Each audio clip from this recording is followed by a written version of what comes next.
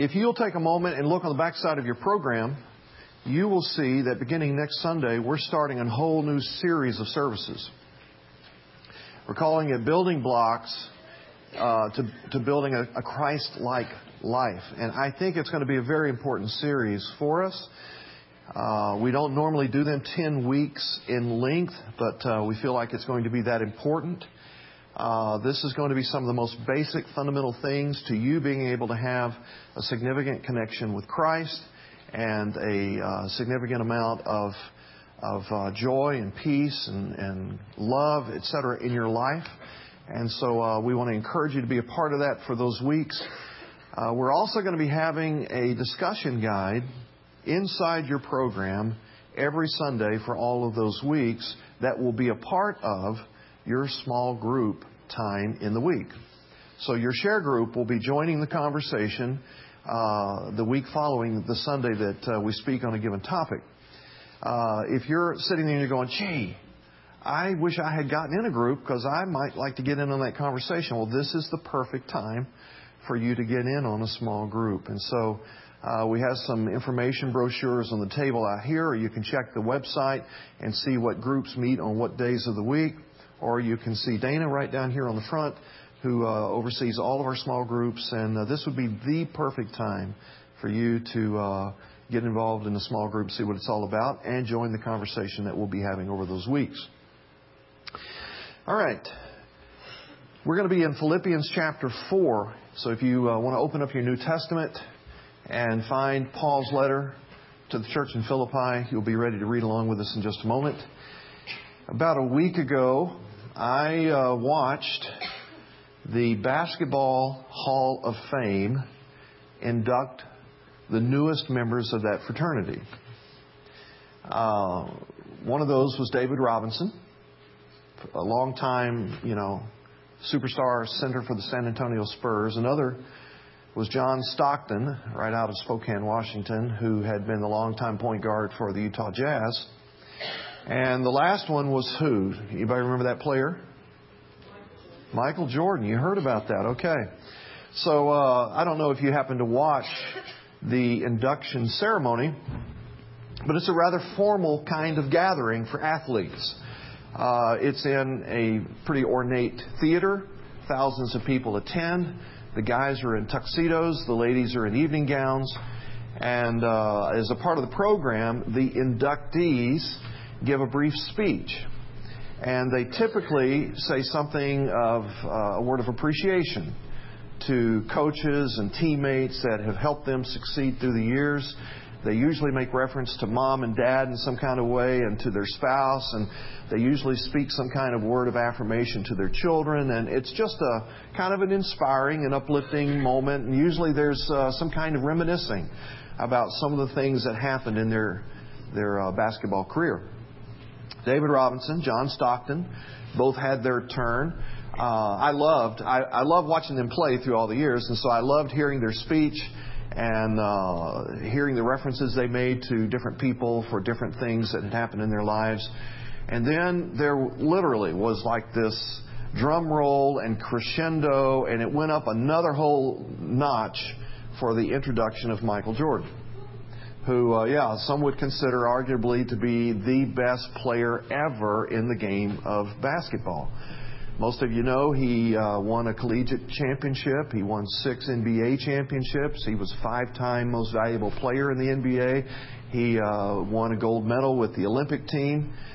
We could go on and on and on about all that Michael Jordan accomplished in the game of basketball. And, of course, he also became a very prominent pitch man, right? So he became the face of Nike. He was on Gatorade commercials all over the world.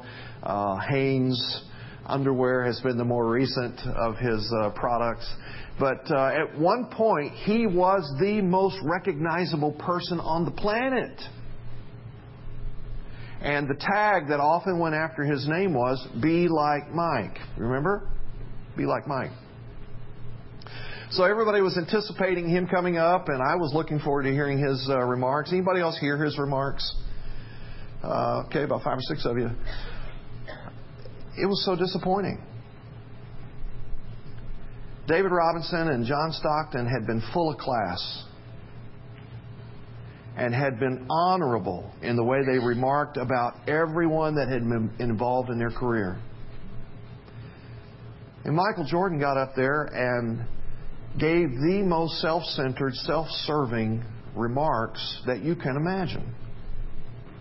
And the only time he made reference to other people, coaches, players, things like that, was to talk about how their resistance to him motivated him to be even greater, and he just had to prove how he was greater than all of them.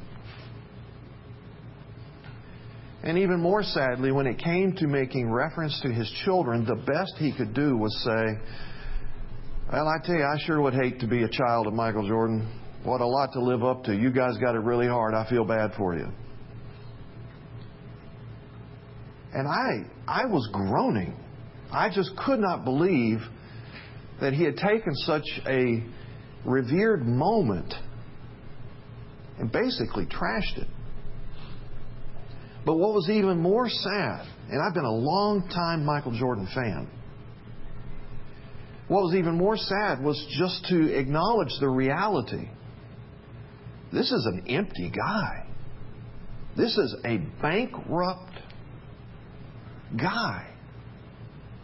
He's had all the fame, all the celebrity, all the millions and millions of dollars.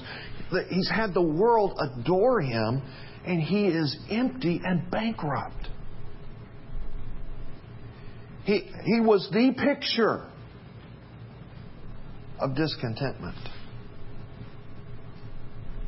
And he's had it all. So if there's nothing else that we glean from that little performance last week, it's this: contentment is not associated with what you're able to achieve or what you're able to acquire, because he had it all and he was not happy. It raises the question, do you live a life of contentment? If you did what Aubrey did and kind of did a little self-assessment, where would you rate on the contentment scale 1 to 10? Okay, so maybe you divide it up in a pie like she did, and some of it's more content than others. What's the low end? What's the piece that keeps nagging and gnawing at you? What is that thing?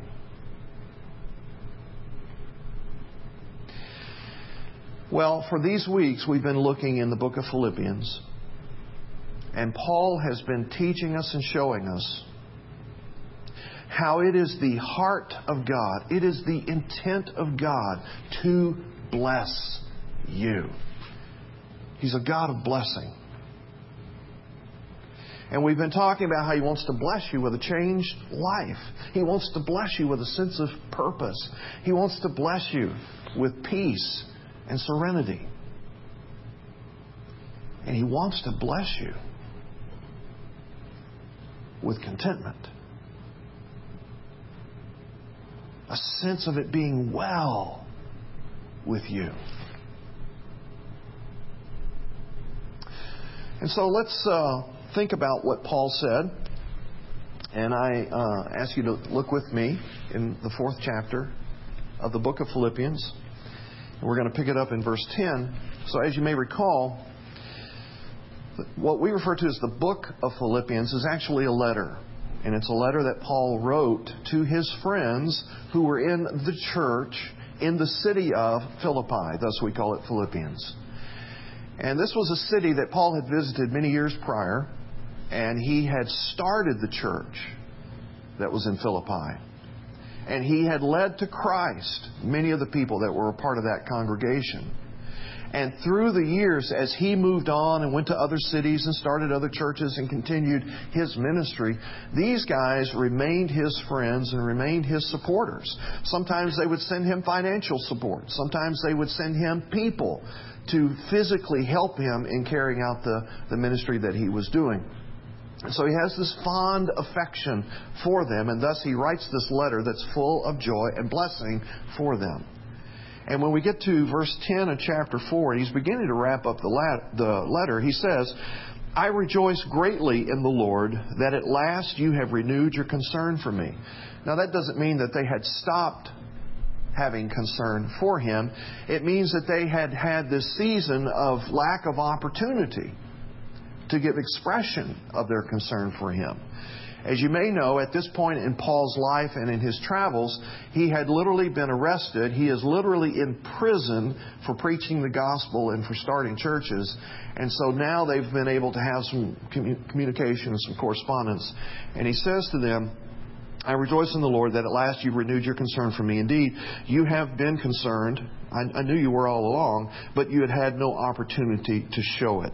Verse 11, I'm not saying this because I am in need. I'm not kind of like buttering you up so you'll send me another offering. For I have learned to be content, whatever the circumstances. I know what it is to be in need. I know what it is to have plenty. I have learned the secret of being content in any and every situation, whether well-fed or hungry, whether living in plenty or in want. What do we glean from Paul with respect to this subject? Does he even know what he's talking about when he says, I've learned to be content in any and every circumstance? Well, he wrote another letter to a church in the city of Corinth, and in 2 Corinthians chapter 11, he gives us a little bio about some of the life challenges he did in fact face. For example, he says in verse 23, I have been in prison frequently. I've been flogged. I've been exposed to death again and again. 5 times I received from the Jews 39 lashes. 3 times I was beaten with rods. 1 time I was stoned. 3 times I was shipwrecked. I spent a night and a day in the open sea. I have been in danger from rivers, danger from bandits, danger from my own countrymen, in danger from Gentiles, in danger in the city, in danger in the country. I've been in danger at sea, in danger from false brothers. I have labored and toiled and have often gone without sleep. I have known hunger and thirst and have often gone without food. I have been cold and naked. I think he knows what he's talking about. He's had a lot of hard circumstances. Arguably, some more difficult circumstances than most of us in the room. Amen? Anybody had it that hard? I know some of you have had it pretty hard. And he says, so I have learned that in all types of circumstances to be content. When I've had plenty, when I've had little, when it's been easy, when it's been hard, when it's been prosperous, when I've been in poverty. God's good. And I've been content in Him. So how? How does God bless us with that contentment? How is it that we experience that? Well, the first thing that he says is that it's learned. He said in 4:11, I have learned to be content. Friends, God is not going to zap you with contentment. God does not have contentment dust and, sprinkle it and you get to be content. God does life with you. God does a journey with you. And as you do life with Him and as you walk with Him, He shows you. He teaches you. He disciples you in the life of contentment. Paul said, I have learned it. Now, Paul learned it a hard way. Probably a harder way than a lot of us will have to learn it. But here's the deal. When Paul would be shipwrecked, he would find himself thrust into a trust demand situation. And he would trust with all of his heart as best he knew how. And somehow God would respond to that with well-being and contentment. Even at the times of being stoned or beaten with rods or flogged, receiving lashes on the back, somehow he is driven into a trust, into a looking to Christ that is beyond what level of desperation most of us have ever had about that. And in doing so, God would respond to that with grace, that would bring a sense of contentment. You go, well, I'm still not sure I get that. We'll talk more about it as we go along. The second thing that we see is that contentment is not dependent upon circumstances. He said, I've learned how to be content with a lot of hardships. I've learned how to be content with prosperity. Now, some of us have a little more proclivity toward contentment in one or the other of those. Some of us are way more comfortable with hardship. Have you noticed that? And so as long as it's hard, somehow we're like trusting and we're looking and we're following. And if it starts to get a little less hard and maybe a little more prosperous for us, we kind of sabotage that and we go right back to a hard thing because that's just kind of how we know where it is. Then there are others of us, we're real comfortable with it in prosperity, right? But you let it get a little less prosperous and we're freaking out. And we're getting angry and we're getting bitter and we're getting hard-hearted about it. And so maybe you have a proclivity to be content in one arena more than the other. But Paul said, I've learned how to be content in both those arenas. It is not dependent upon the circumstance. What are your circumstances right now? They're pretty good and prosperous?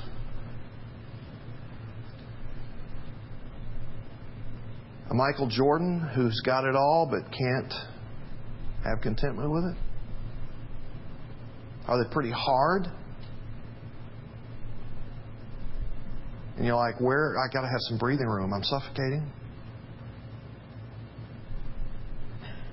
It's not dependent upon circumstances. And we also found out that contentment is really developed, forged in what we would call holy discontentment. You're going to say, what? Well, let me differentiate discontentment from holy discontentment, okay? Discontentment is when I am displeased with my circumstances and my situations and my state in life, and so I grumble, I mumble, I complain, I whine. My disposition becomes kind of ugly and displeasing to be around to other people, and it's dishonoring to God and it's destructive to me. In a word, sin. So make no mistake, if you are discontented, that's sin. And you're getting on the wrong side of God and you're being destructive to your own soul. Holy discontent is not a grumbling and mumbling and kind of anger about my state in life and so on like that. Holy discontent is a state where I recognize the goodness and the greatness of who Jesus is. What a treasure Christ is, and I want more and more and more of Him. I want to know the fullness of Christ in every sense, in every nuance. And so what we're talking about there is more of a hunger and an appetite for God and the things of God. And in that sense, it's a holy discontent. Now, Paul had that. If you'll flip back a page and look at chapter 3 with me. In chapter 3, verse 12, he said, it's not that I've already obtained all this, all the goodness of Christ and all the work of Christ and all the things that Christ is looking to accomplish. It's not that I have already obtained all that or have already been made perfect, but I press on to take hold of that for which Christ Jesus took hold of me. Brothers, I do not consider myself yet to have taken hold of it, but one thing I do, forgetting what is behind and straining toward what is ahead, I press on toward the goal to win the prize for which God has called me heavenward in Christ Jesus. Do you hear that holy discontent in him?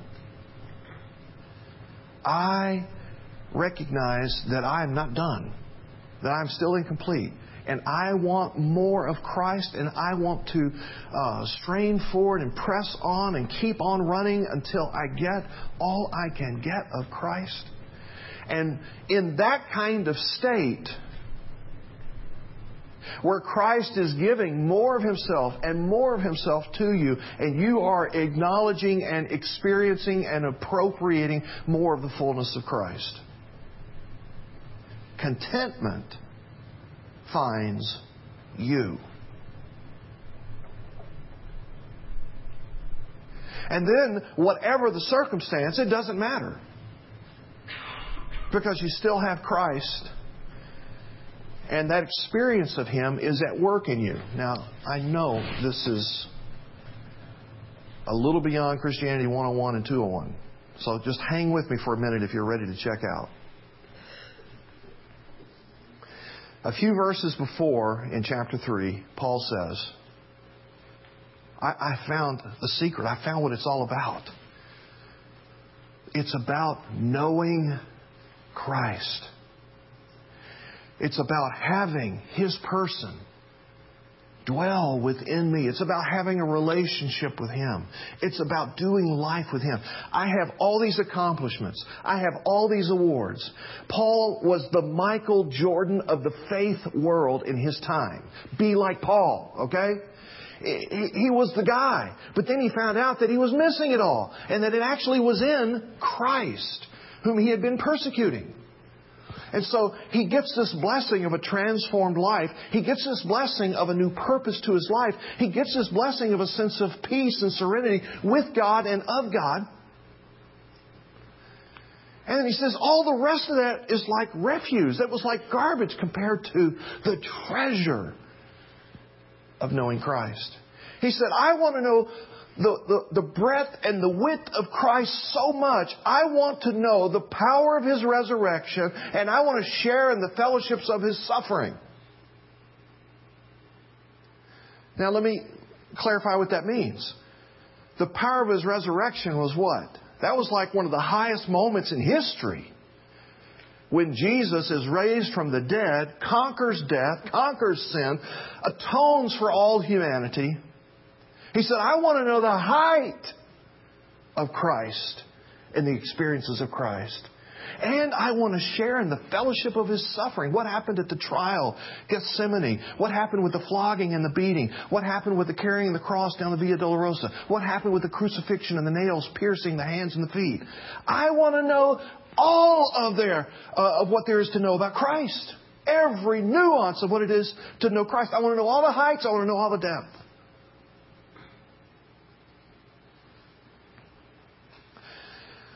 Now, friend, it's not natural to want to go there, to want to know Christ to that kind of breadth and depth, unless Jesus has pursued your heart and pricked your heart and begun to quicken alive your heart and given you an appetite for Him. And Paul says, when God gives me that kind of appetite, I just want to have Him enlarge that appetite. I have this holy discontent. I want to know more. I want to have more of Him. And in that state, I'm content no matter the circumstance. I can be shipwrecked. I can be beaten. I can be imprisoned. I can have plenty. I can have little. It doesn't matter. I have Christ. And it is well with my soul. It is a contented state. He goes on to let us see how this takes place for him. It begins with what we would call a humble introspection. He says, it's not like I've arrived. I'm not perfect. He takes stock of his life. He recognizes God's done a lot of stuff in me, but I got a long way to go. There is this humble introspection where he is able to honestly confront his brokenness, his bustedness, his sinfulness, and acknowledge how much he needs Christ. And then there is this looking to Christ. And he takes it off in an athletic metaphor, an athletic picture, like a runner. He says, I am single-minded about this. It's like the runner who is so focused on the race, he trains. He watches his diet and his nutrition. He gets plenty of rest and sleep in the night. He trains and does it all over again the next day.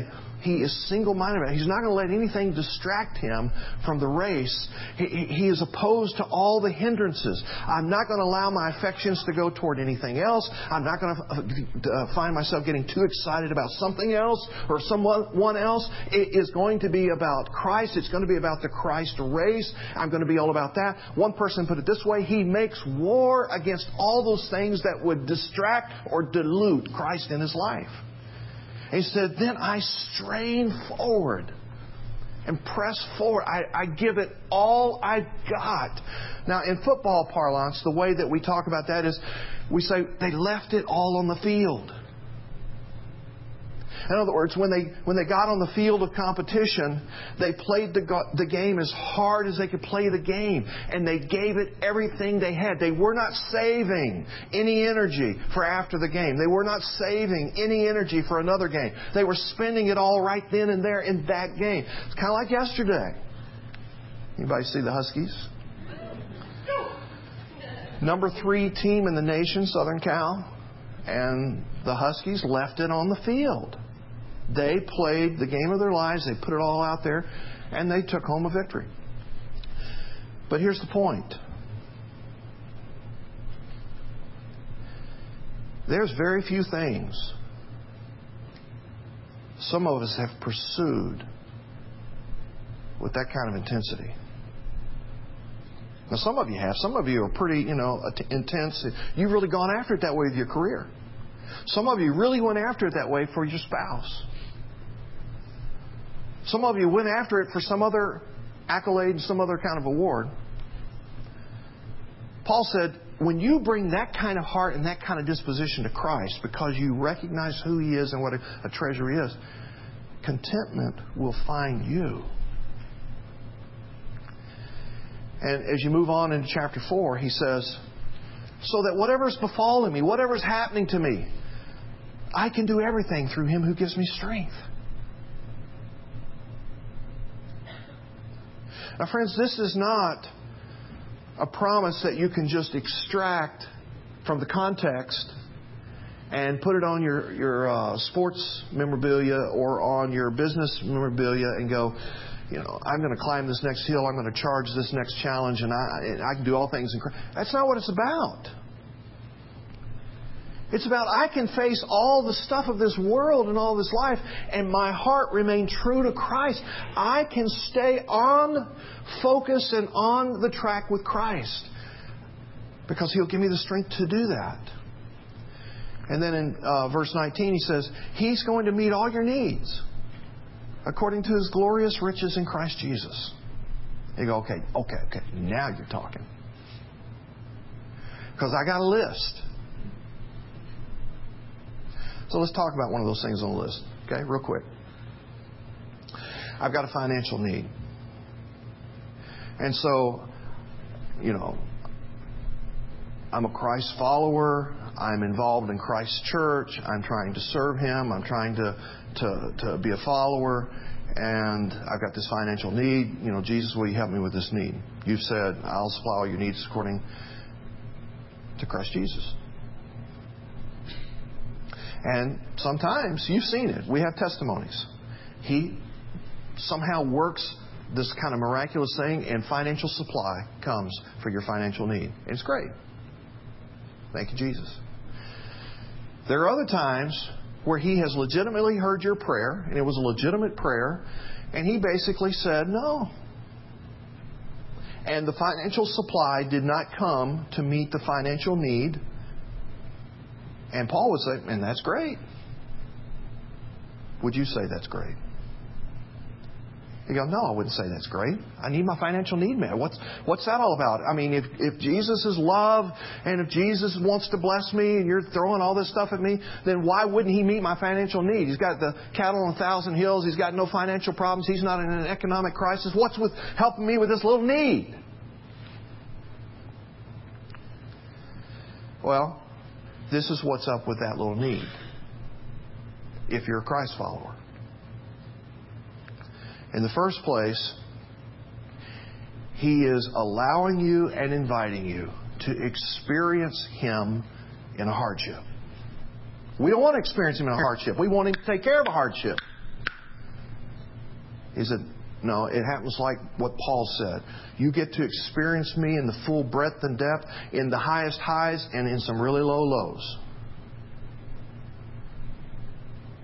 And so here's another arena, here's another time, here's another opportunity for you to know me. Allow your heart to hunger and be desperate for me. Turn to me. You'll know me in that kind of time like you wouldn't know me in some prosperity over here. Now, I know that's not what you hear from the TV preacher, okay? I understand that. So let me be as kind as I can on that. They're wrong. And it's not biblical. Next page.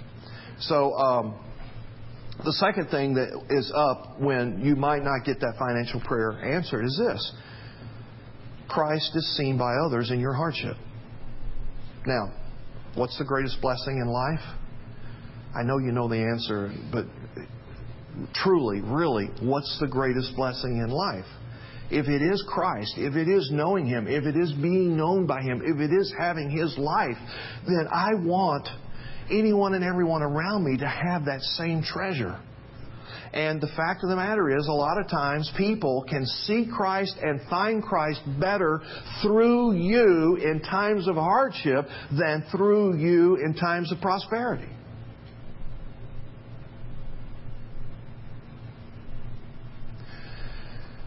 Now, I'm not talking about scenarios where I've been stupid and I've gone out and I have been careless and I've been misspending and I've been in sin and things like that. That's another whole arena of stuff. But when I have been seeking to follow Christ, have my heart in alignment with Christ, I've been trying to be obedient to Christ, and I've got this hard thing happening, like finances. Sometimes He answers those prayers, and then sometimes He says an answer of no. And it's good both times, both ways.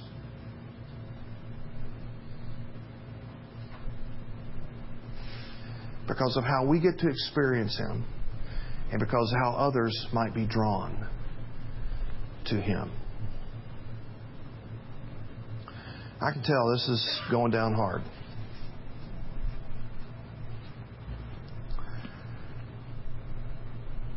But all I can say to you, friends, is that this is not theory. It's reality.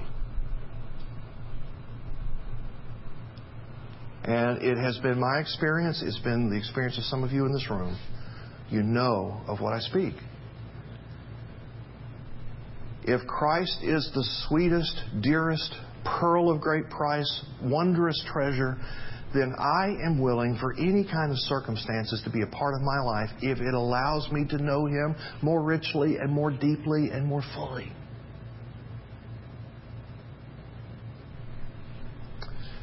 So I have a friend a few years ago that got diagnosed with cancer.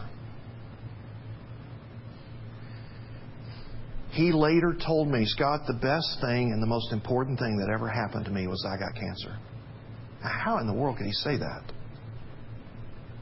Except for the fact he said, when I got cancer, all of the craziness dispersed around me. Everything got crystal clear about what's important and what's not, what's priority and what's not, who is Christ and what role and what person and what supremacy is He and what's not.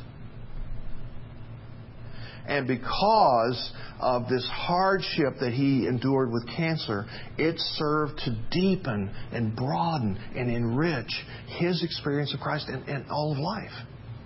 I have another friend several years ago that told me his wife, he came home one day and his wife had taken a bunch of stuff and left. She left him. And he pursued her. I tried to help in the pursuit. We talked about how things might can reconcile. And she was just done. She was totally done. And so they got a divorce. He later told me that divorce was the most important thing that ever happened in my life.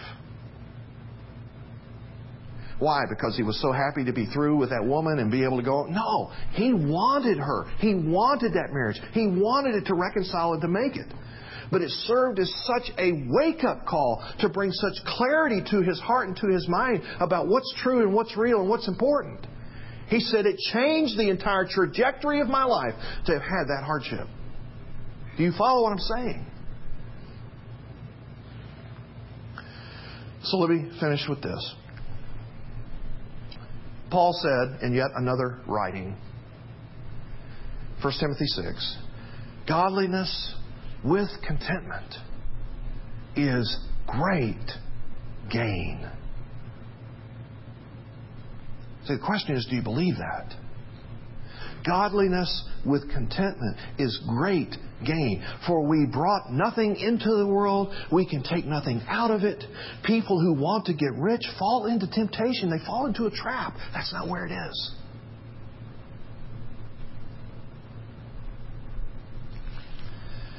So how do you respond to that? Do you consistently live with contentment in the wholeness of life? Not in the pie slices. The wholeness of life. Is relationship with Jesus your greatest treasure? You don't get there unless He is. Let's bow together and pray.